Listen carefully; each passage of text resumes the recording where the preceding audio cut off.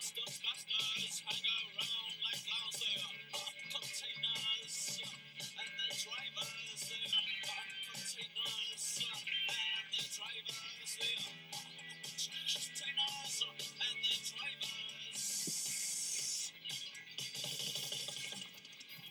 But indigestion, but malretention, speak for their wages. Sometimes on shirt sleeves, sometimes on shirt sleeves. The container drivers and the drivers, containers, they are containers and the drivers, they are.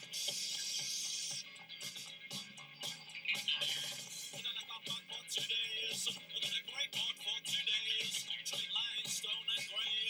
Roll off the containers and the drivers. The containers and the drivers. The containers and the drivers.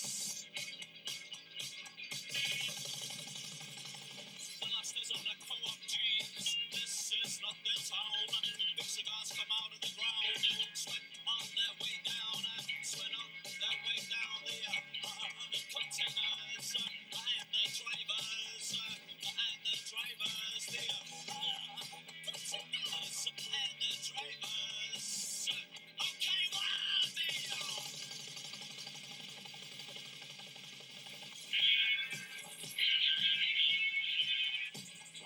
and Jack's a distant relation. Communists are just part-time workers, and there's no thanks from the loading bay ranks for the containers and the drivers. The containers and the drivers. The containers and the drivers.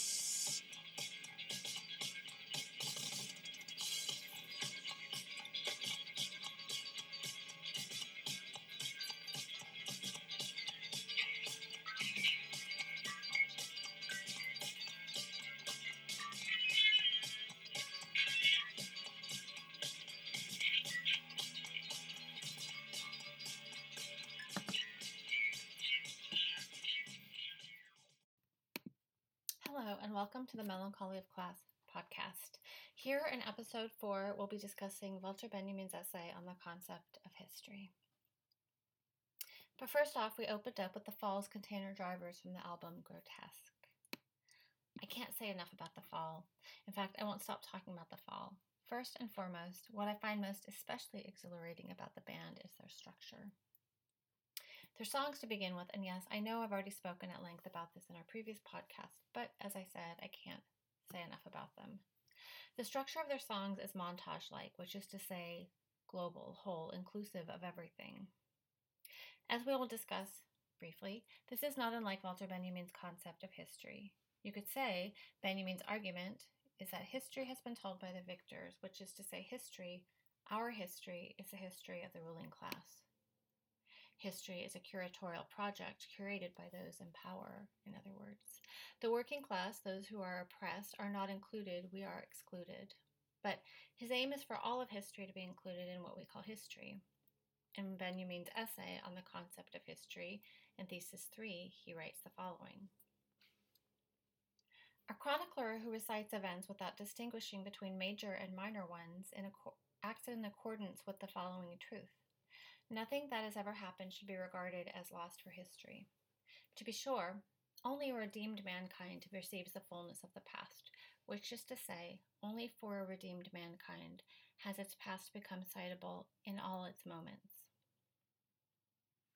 Not unlike his own work in, for example, his project, the Arcades Project, a compendium of citations on the city life of Paris in the 19th century.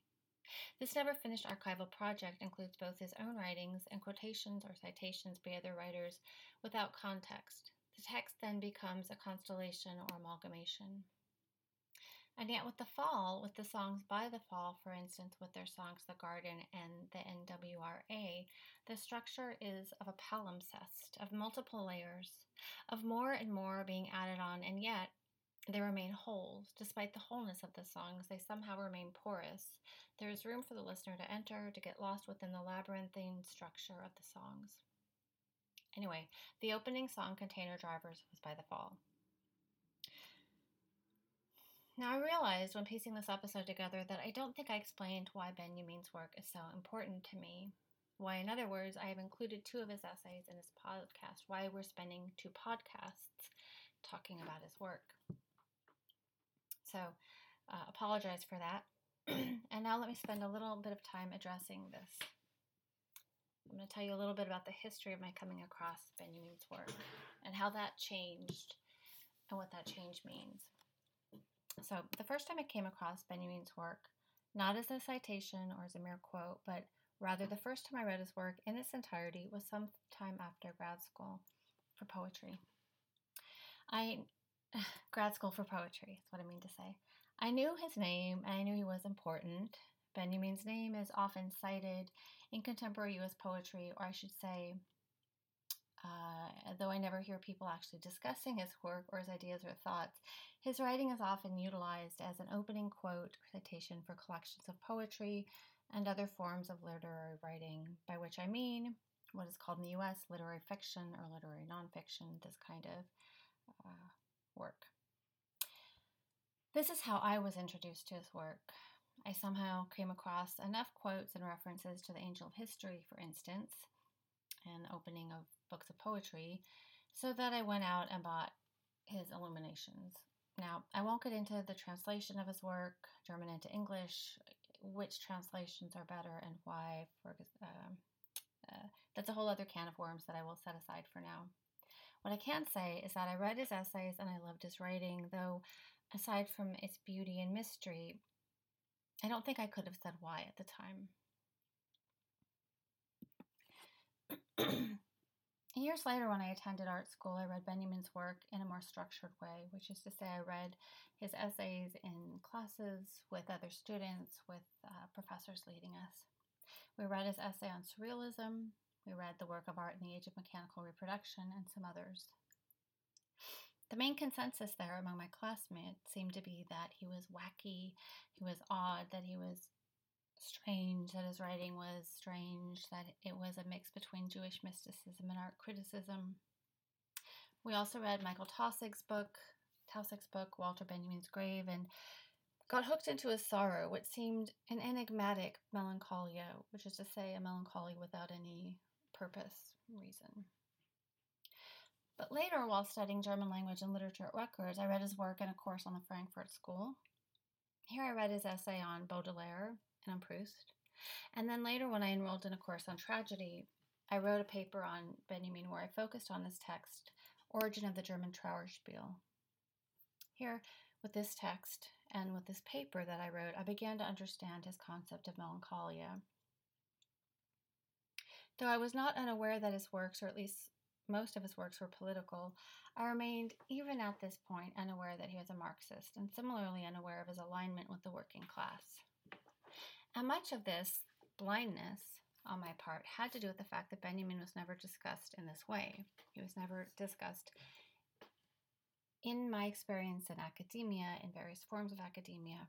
He was never discussed in relation to either topic, Marxism, Marx, communism, or class, social class, and the working class. In addition, because I was unaware of the way social class worked, when I read his essays, I also remained unaware of these aspects. This is, I think, a really important part. But after reading the work of Mark Fisher, I began to understand my own place in society, my own social class, and as I've said before, I began to better understand my life and my family's life. At that point, everything changed for me. This was the crucial hinge upon which I can now mark a distinct beginning and ending. Once this change happened, everything changed, which is to say, I changed, and perhaps more specifically, my experience in the world changed. The structure of my experience in the world changed. Everything I encountered looked different. Then, when I read Benjamin's work, I saw his references to the class struggle where I hadn't before. These references are, of course, explicit. He says these things very clearly. And then I was able to understand why I'd always felt a kinship with his work, which is also really interesting to me. right? So in the Melancholia of Class, my book, I write about how even in high school, though I had no comprehension of class, social class, my place in it, when I listened to the jam, for example, I just felt a kinship. I felt like Paul Weller and the band were singing on my behalf. I could totally relate. There was right, there was just a sense. Um, and it wasn't until later that I realized, oh, yeah, that's right, because they were talking about my actual experiences or the experiences I was having that I did not yet have language for. So there's something really important here about how, and I've said this before in a previous podcast, how the working class, working poor, how we already have all of the information within us, right? We already have our lived experience.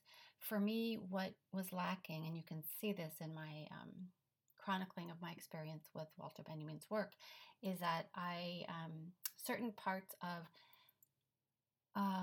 because I did not have language for class or social class, I was not able to see it in my own life. Right?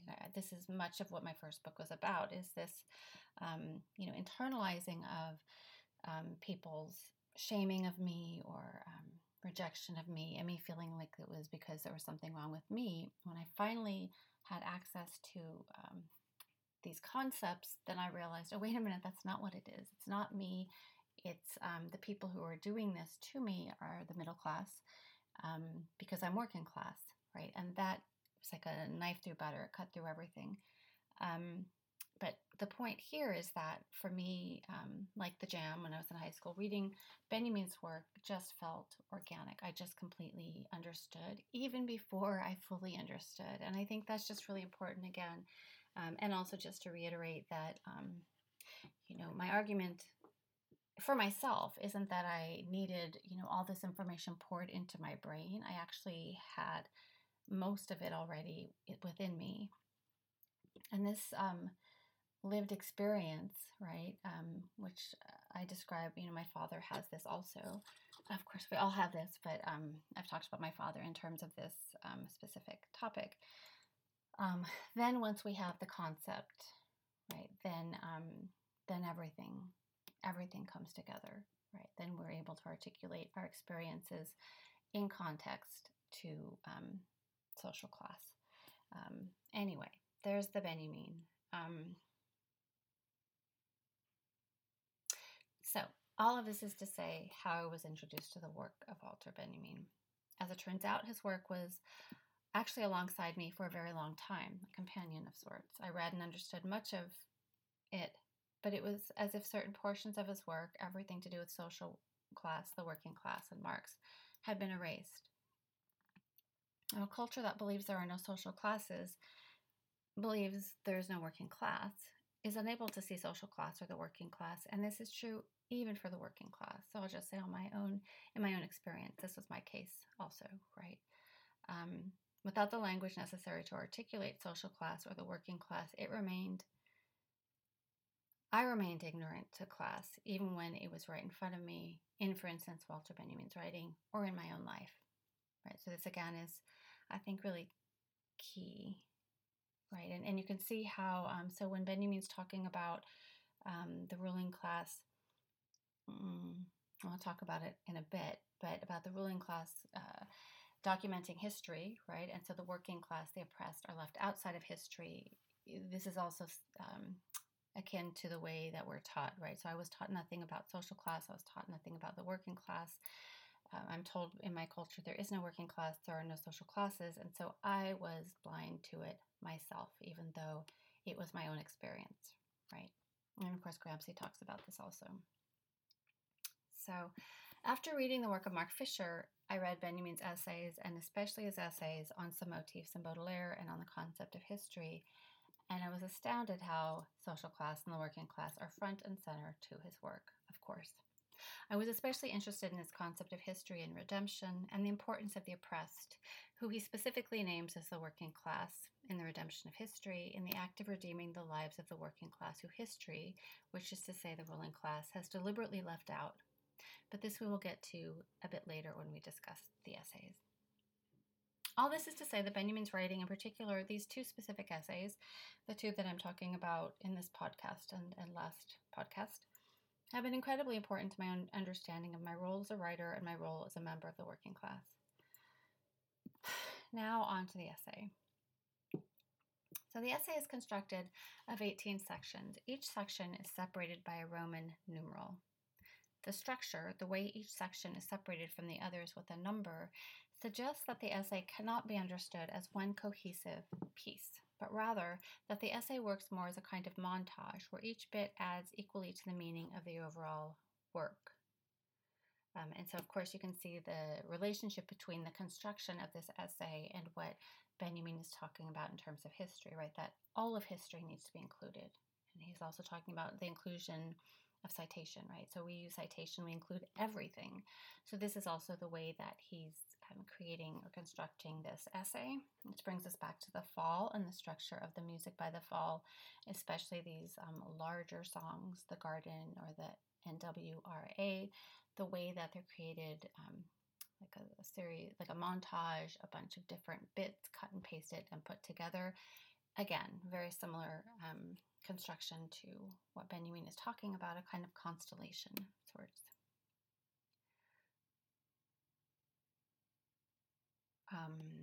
Another aspect that is crucial to Benjamin's work and therefore important to mention is how in his writings he does not explain or otherwise provide context, right? So like Baudelaire, he writes about whose poems of crowds never explicitly state they are taking place in a crowd, but rather they convey to the reader what it feels like to be inside a crowd. Benjamin's writing likewise resists summary. Again, to go back to the fall, right, same thing. So we're going to begin our discussion of the essay by beginning in the middle with Thesis 14. This piece begins with a short quote by Karl Kraus, "Origin is the goal." The quote is from a poem of Kraus's, Der sterbende Mensch, The Dying Man, a work that troubles the concept of origin and movement. And the word origin, if the word origin means something like a beginning, and goal, conversely, means the aim or ending, how do we make sense of Kraus's origin is the goal? One way to imagine this movement he is suggesting, from the beginning to the end, as a form of static or a form of dialectic. To remain at the beginning, at the origin, to have origin as the goal is to remain at this site, and yet, because we also have the word goal, Ziel, in the phrase, we know there must also be a form of movement. This movement then can be imagined as the movement between the two terms. At the same time, we might think of this movement as an incremental movement akin to what happens with compulsive repetition. The word repetition means to say or do again, get back, demand the return of. And so, repetition in itself already includes both the concept of stasis, of stuckness, and of movement. In other words, Karl Kraus's sentence, "Origin is the goal," enacts the very movement it is addressing because it insists on the importance of origin, the beginning, while simultaneously, through the sentence's inclusion of "is the goal," it motions toward movement, a movement away from origin. In this poem, Der sterbende Mensch, from where this quote originates, Kraus writes, Du bleibst am Ursprung, Ursprung ist das Ziel, or you stay at the origin, origin is the goal. Again, the sense of contradiction, of both staying and leaving. Indeed, I think we could say that both sentences are speculative. Describing the speculative sentence in his preface to the Phenomenology of Spirit, Hegel writes, take the proposition, God is being. The predicate is being. It has a substantial meaning in which the subject melts away. Upon our first reading, origin is the goal, the word origin is the subject. But as we read and reread the sentence, origin moves to the place of the predicate, goal. Because we can't understand what has happened to the subject, it's vanished into the predicate, we are pulled back to the sentence's beginning. In this way, our mind is caught up in a circuitous loop of compulsive repetition. We keep rereading the sentence trying to determine what has happened, and each time we end up back at the sentence's beginning again. And it is through this process of reading and rereading that we're able to encounter our error and that we arrive finally at truth. Indeed, this very movement, according to Hegel, is truth. Truth is this movement, this vacillation.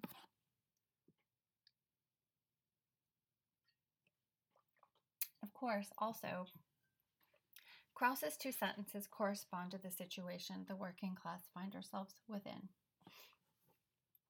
The antidote to melancholy of class is to return in some way to our working class origins. This may mean actually moving back to origin, to our home. But more often than not, it simply means just the acceptance of our working class origins. This is also a move to the origins, right? When the working class subject makes this move, when we recognize our place in the class struggle, everything changes because the structure of our experience changes. Our thinking is altered. This very move back to our working class origins in order to move forward, to move closer to emancipation of the working class, is not unlike Krauss's sentence.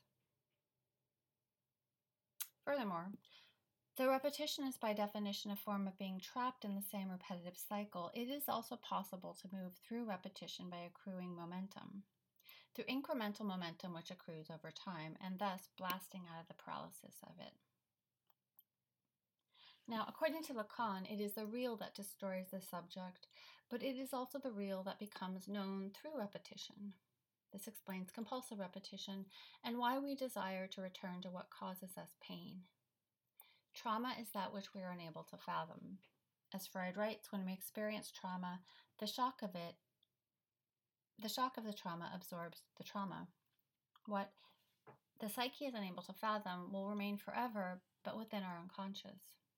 What this means is that though we won't be able to recall the trauma will nonetheless haunt us through symptoms, the structure of our lives, and through compulsive repetition. According to Freud, a symptom is a sign of and a substitute for an instinctual satisfaction which has remained in abeyance. It is a consequence of the process of repression. Repression proceeds from the ego when the latter, it may be at the behest of the superego, refuses to associate itself with an instinctual cathexis which has been aroused in the id. The ego is able by means of repression to keep the idea which is the vehicle of the reprehensible impulse from becoming conscious. Analysis shows that the idea often persists as an unconscious formation. The thought or trauma is, in other words, too awful for the psyche to withstand. And so it represses it down into the unconscious where it remains. But because it exists in the unconscious, it is never resolved or otherwise worked through or dealt with. In its place, a symptom appears, a kind of marker or placeholder. It's beautiful, you have to admit, how this happens, how the psyche displaces what it knows the subject is unable at the time to digest, displacing it, keeping it in the mind but out of sight. And as Zizek writes, repetition relies on the blockage of direct positive affirmation. We repeat because it is impossible to directly affirm. Indeed, as Zizek points out in the same essay,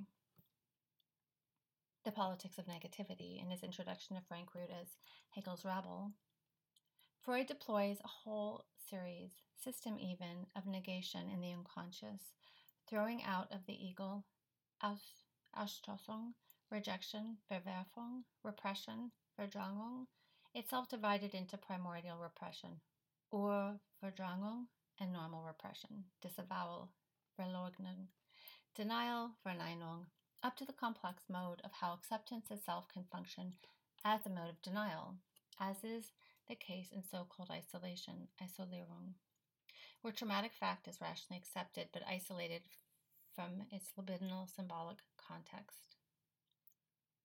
My eating disorder, for example, is a means for my psyche to both protect myself from my initial trauma, which is subsumed beneath the symptom of the eating disorder, and at the same time, it becomes a way to reenact the initial trauma without actually ever touching its wound.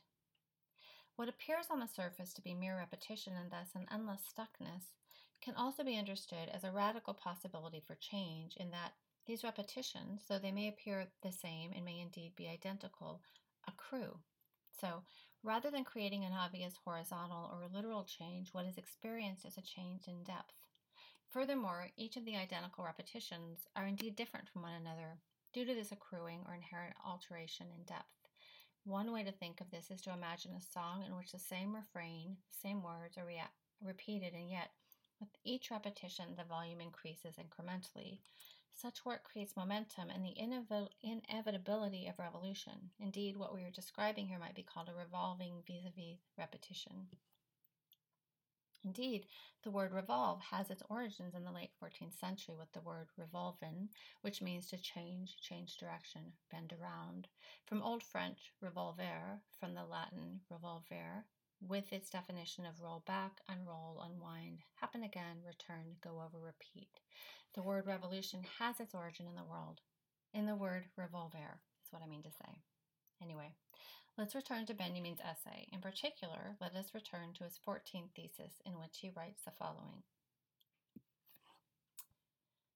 History is the subject of a structure whose site is not homogeneous, empty time, but time filled by the presence of the now, yet site. Thus, to Robespierre, ancient Rome was a past charged with the time of the now which he blasted out of the continuum of history. The French Revolution viewed itself as Rome reincarnate. It evoked ancient Rome the way fashion evokes costumes of the past. Fashion has a flair for the topical, no matter where it stirs in the thickets of long ago. It is a tiger's leap into the past. This jump, however, takes place in an arena where the ruling class gives the commands. The same leap in the open air of history is the dialectical one, which is how Marx understood the revolution. Now here, when Benjamin introduces this thesis with Karl Kraus's quote sounds not unlike the psychoanalytic concept of the drive or the death drive. Or maybe I should say not here, but back there. I'm still on the Karl Kraus quote. Sorry about that. But when Benjamin introduces this quote, it's not unlike the psychoanalytic concept of the drive or the death drive, the maddening circuit of energy that gains momentum as it repeats. It overlaps itself, repeating into infinity. The aim of the drive is both death and its origins. Describing the uncanny in his essay, The Uncanny, Freud writes, dismembered limbs, a severed head, a hand cut off at the wrist, feet which dance by themselves. All these have something peculiarly uncanny about them, especially when, as in the last instance, they prove able to move of themselves in addition. As we already know, this kind of uncanniness springs from its association with the castration complex. To many people, the idea of being buried alive while appearing to be dead is the most uncanny thing of all, and yet psychoanalysis has taught us that this terrifying fantasy is only a transformation of another fantasy, which had originally nothing terrifying about it at all, but was filled with a certain lustful pleasure. The fantasy, I mean, of intrauterine existence. Here then, at the end of this paragraph of the uncanny, Freud connects death with pre-birth, or the origin with the end, returning us back to Karl Kraus's origin is the end. Now, returning back to Benjamin's 14th thesis. When Benjamin writes that the revolutionary must loop back into history en route to the present, the tiger's leap into the past, he may as well be describing the death drive, the circuit of endless movement, moving from beginning to end, with its aim, the aim of both total destruction and absolute beginning, a desire for death in order to start all over again. Now, the original German word Benjamin uses is Ursprung, and it consists of the prefix or, which means out of, and the word Sprung, which translates to a well and means to spring or jump, and to rise up or spring up. This word then, origin, means both to leap out of and spring out of. The latter definition correlates directly to Benjamin's idea of leaping into the past. Benjamin's concept of the tiger's leap into the past and the death drive are not the same, of course. Benjamin's concept is a means to redeem the past, the haunting specters, while the death drive occurs in the interior. And yet the structure of the circuitous move back through the origin en route to the present is similar, as is the doubling effect inherent in the drive, its aim both for death and rebirth, and in Benjamin's definition of history. Under all of its circuitry, The death drive's main aim is its origins, along with its end. It clears the deck, begins anew by returning to the beginning and destroying the now. Furthermore, in this thesis, Benjamin describes the energy inherent in history with now time, drawing a parallel between moments of the past and contemporary time, suggesting that specific moments in history correlate with the now. He writes, "History is the subject of a structure whose site is not homogeneous, empty time, but time filled with the presence of the now, yet site."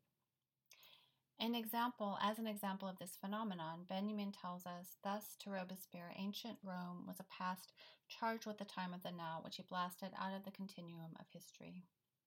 This potential then lies in the past and history, awaiting our intervention.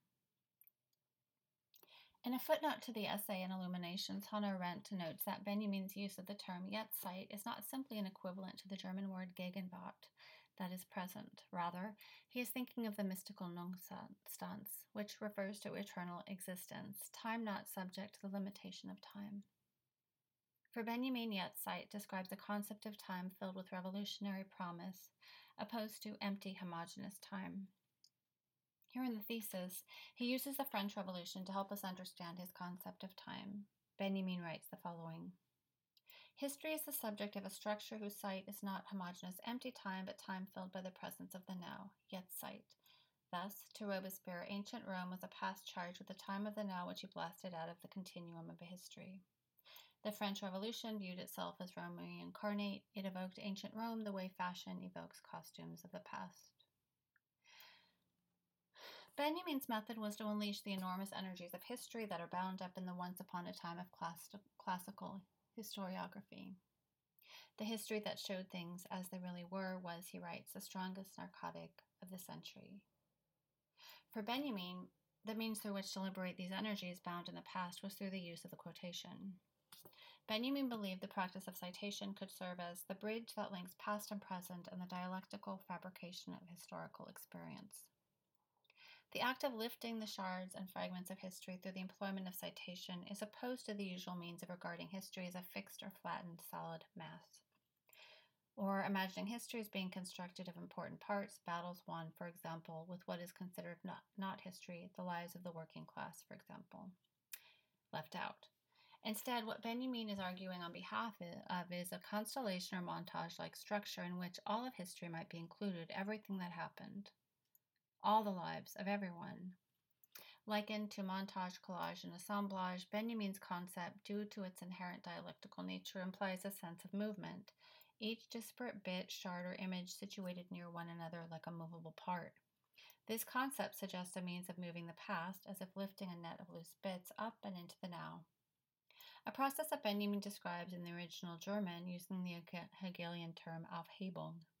It is our job, Benjamin insists. It is the job of the working class to locate these bits and shards and redeem the lives of those excluded from history, the working class, the oppressed. Okay, we're past break time. Let's take a brief pause. Grab something to snack on, a beer, have a cigarette, and some candy, and I will see you on the other side. And during the break, I'm going to play The Falls, Pay Your Rates from the album Grotesque.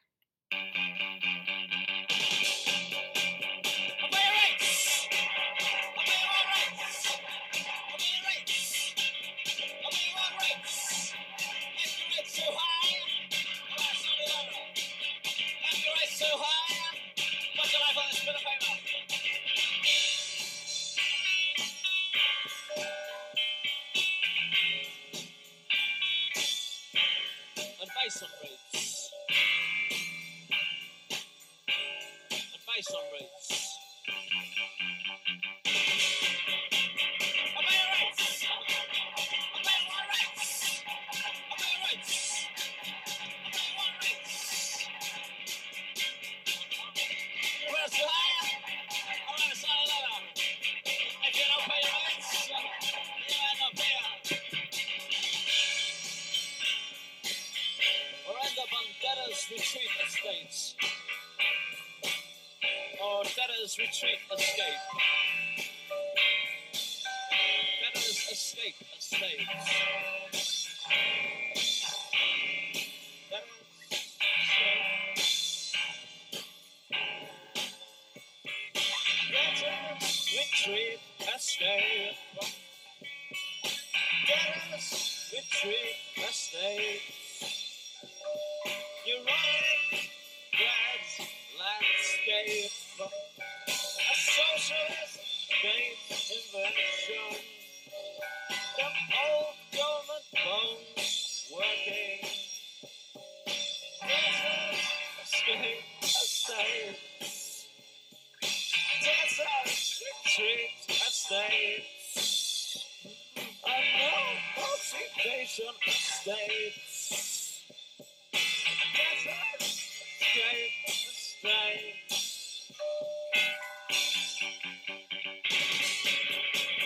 Hey, tomorrow! Hey, tomorrow! Hey, wait! Hey, tomorrow! Hey, tomorrow! Hey, tomorrow!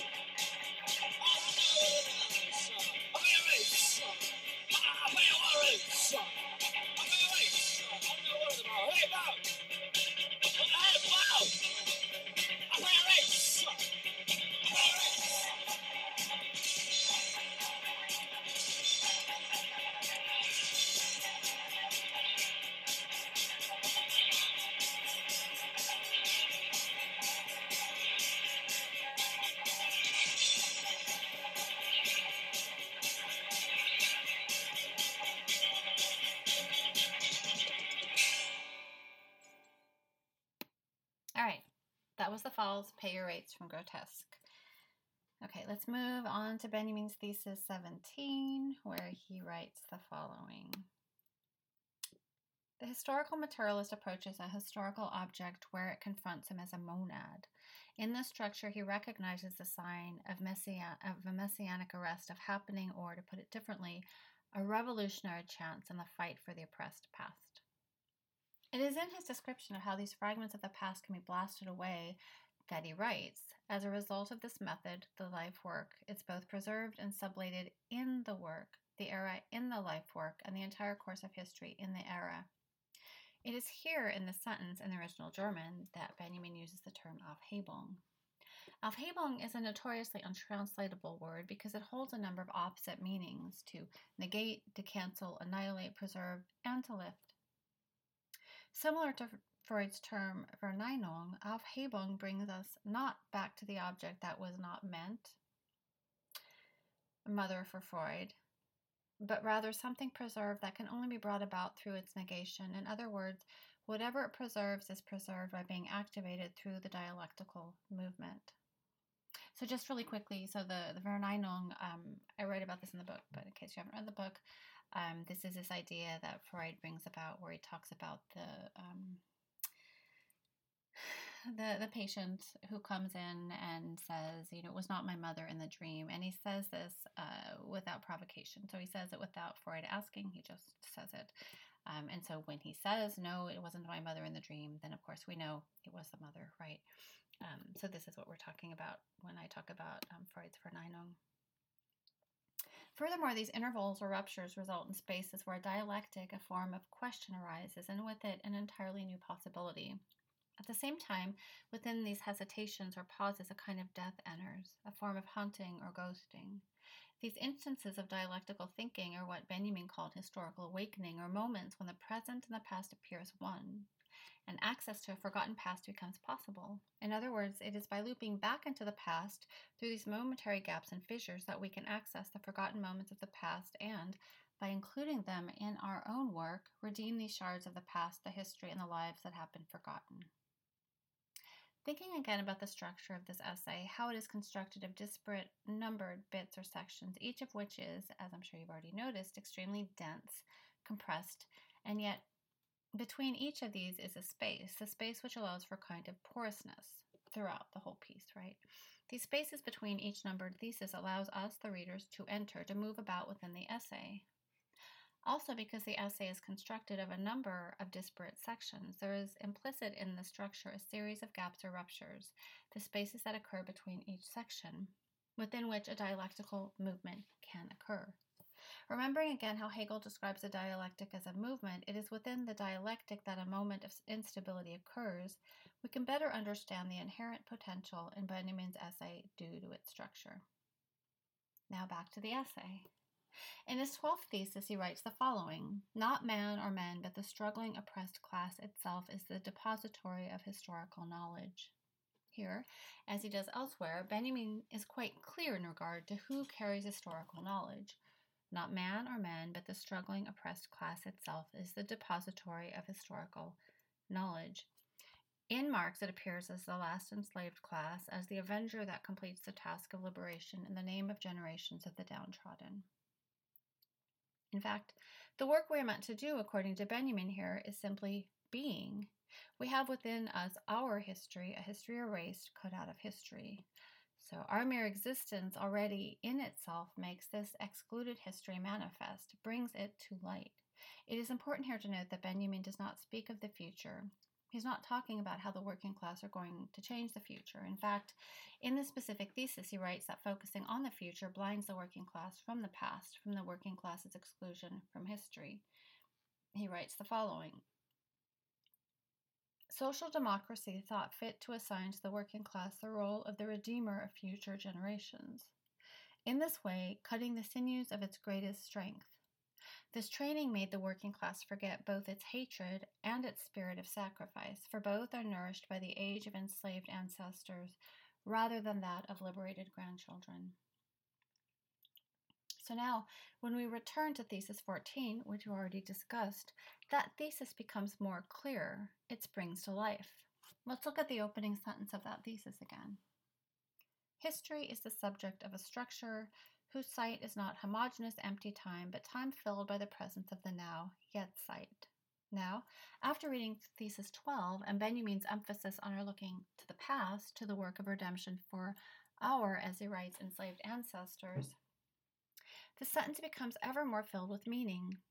In the same way Robespierre saw the ancient Rome as a past charged with the time of the now, when we look back to the past, when we see our enslaved ancestors, the working class cut out from history, we can locate a past charged with the time of the now. Indeed, its inverse, looking to the future, suggests a kind of numbness from the past, a turning away and forgetting of the past and those left behind. Looking to the future is also about us, about me, where the past, where I was not, is, in relation to Benjamin's project, about those who remain anonymous, the forgotten. And on the concept of history, Benjamin insists our fight is for those who came before us. Our fight is for the redemption of the ghosts of the past, whose lives and histories have been made forgotten. And yet the worth of our work won't be made clear except retroactively, as Hegel writes. "The owl of Minerva spreads its wings only with the coming of the dusk," or what Freud calls Nachttaglichkeit. In other words, the small acts we take, coming to class consciousness, for example, recognizing ourselves in the communal class struggle, trying to build alternative worlds for us, set apart from the middle class world we find ourselves in. These steps are both monumental and yet may remain invisible until much, much later, when all these small acts we are engaging in now manifest in something larger, something entirely new. In fact, until the history of the oppressed, these ghosts of the past have been redeemed. We too are ghosts haunting, zombie-like automatons, repeating compulsively until we are heard, until our pasts have been allowed to speak, make their mark in the books of history. Moving backwards now, let's take a look at thesis 2. In the second half of that section, Benjamin writes the following: "The past carries with it a temporal index by which it is referred to redemption. There's a secret agreement between past generations and the present one. Our coming was expected on earth. Like every generation that precedes us, we have been endowed with a weak messianic power, a power to which the past has a claim." There's a lot here, of course, but what I'd like to point out is Benjamin's sentence: "There's a secret agreement between past generations and the present one." Here, Benjamin does not shy away from his conviction that the working class has a responsibility, and that responsibility is the redemption of the past, of the ghosts of the past, to redeem the forgotten lives of the oppressed working classes. Now, in thesis 5, when Benjamin writes, "The true picture of the past flits by, the past can be seized only as an image which flashes up at the instant when it can be recognized and is never seen again," we gain a better understanding of what is at stake.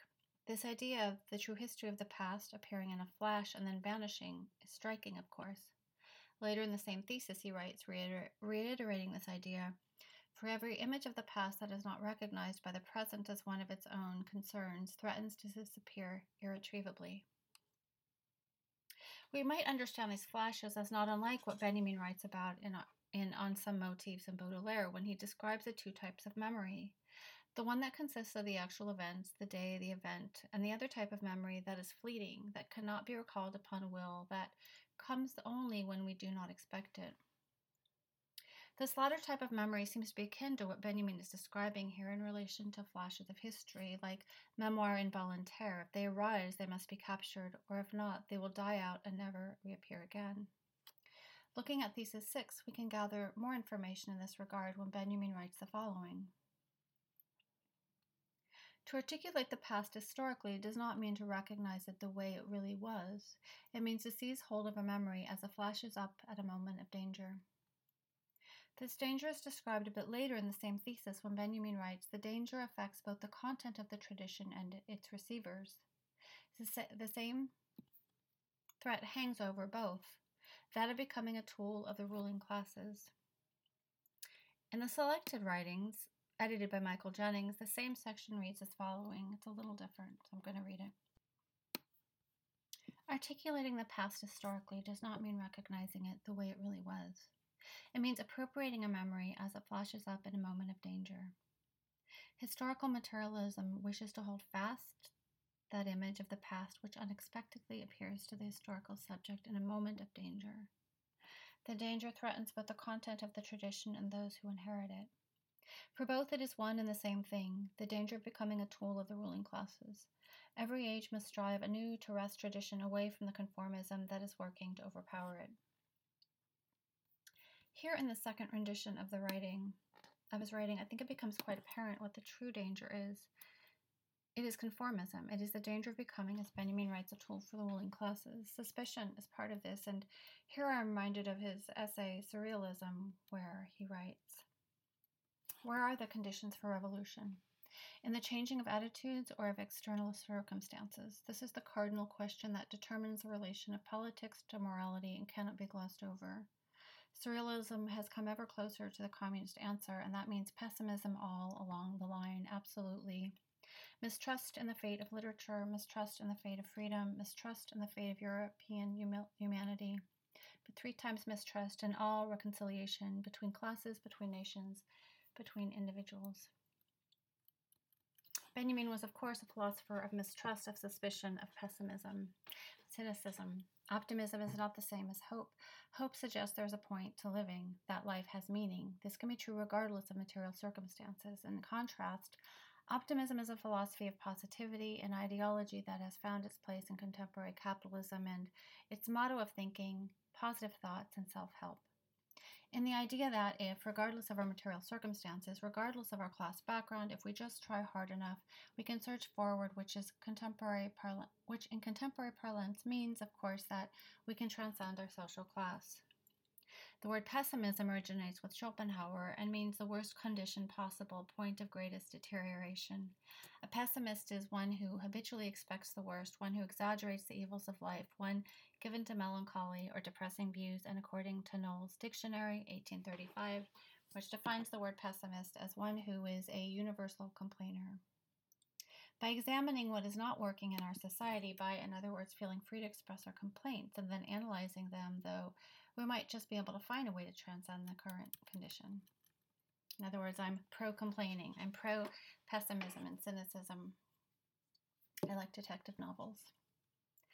Optimism is a belief system available only to the bourgeoisie, to those whose needs are being met, who have the luxury to contemplate more possibilities for personal, which is to say monetary and material growth.